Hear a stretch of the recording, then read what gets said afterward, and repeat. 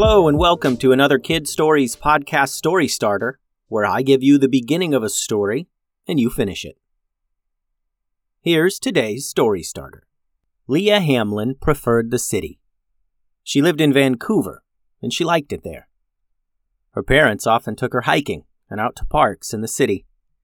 Leah tolerated it and went along with her mom and dad's need to get her outdoors, but she was right at home among the tall buildings and traffic.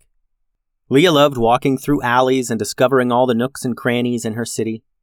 She found shortcuts through buildings and she found neat little shops that no one else seemed to know about. There was one little shop Leah loved that only sold egg rolls. Nothing else. They didn't even sell drinks. And there was no seating, just a little counter where you ordered. The shop inside had to be smaller than her living room. Leah was walking home after getting a bag of egg rolls when she spotted something on the ground up against the wall of a building. It was a wallet. And it looked brand new. Leah looked around, hoping to find someone who was maybe looking for their missing wallet, but there was no one around. No one at all. Leah reached down and picked it up. She figured she could just check the ID inside and find the person and return the wallet that way. But there was no ID in the wallet. No credit cards. There was only one $100 bill. That's all. Leah searched through all the little folds and pockets and didn't find anything else. She put the wallet in her pocket and continued home. She enjoyed the egg rolls with her parents. That night, she took the $100 bill out of the wallet and put it in her own wallet. She knew there were over 600,000 people in Vancouver. The odds of her finding out who that money belonged to were infinitesimal. She considered it a stroke of good luck. A little bit of karma coming back to her. Leah was a pretty good person after all. A few days later, she decided to give the wallet to her friend Allison, who loved anything orange. She went to stuff it in her backpack before heading off to school, and she checked inside one more time, in case she missed anything. And there, in the wallet, was a $100 bill. Leah was shocked she had missed it. But she absent-mindedly put the money in her wallet and went about her day. At lunchtime, she reached into her bag to give Allison the wallet.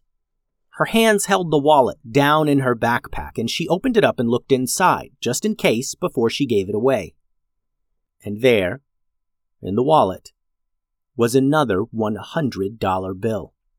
She was confused by this, and she stuffed the wallet down into her bag and reconsidered giving it to Allison. On the way home, Leah had a minute to think about all this. It didn't make sense. She wasn't missing these $100 bills. They weren't there before, and now they were. And no one had access to the wallet but her. She stopped at the egg roll shop on the way home, and out the corner of her eye she spotted a figure. Like a person in a dark suit, but just in her periphery, just at the edge of her vision.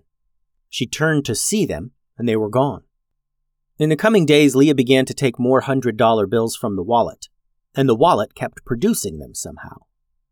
Leah had more money than she knew what to do with. She kept it in her locker at school, and hid it in her bedroom, and she was seeing these dark figures more and more now, and more clearly. It was a woman with short dark hair in a dark suit. And she was always looking right at Leah, and whenever Leah turned, the woman was gone. Until one day at school, everyone was coming in from recess, and Leah saw her standing in the parking lot, looking right at her. Leah turned, expecting the woman to be gone, but she wasn't. The woman stood perfectly still, staring right at Leah, and Leah stared back, wondering what this was all about, and if it had something to do with the wallet. A moment later, she was ushered back into school and finished her day there. After dismissal, she stood in front of the school wondering what she was going to do. Would she talk to this person the next time she saw her? Would she tell someone else about her?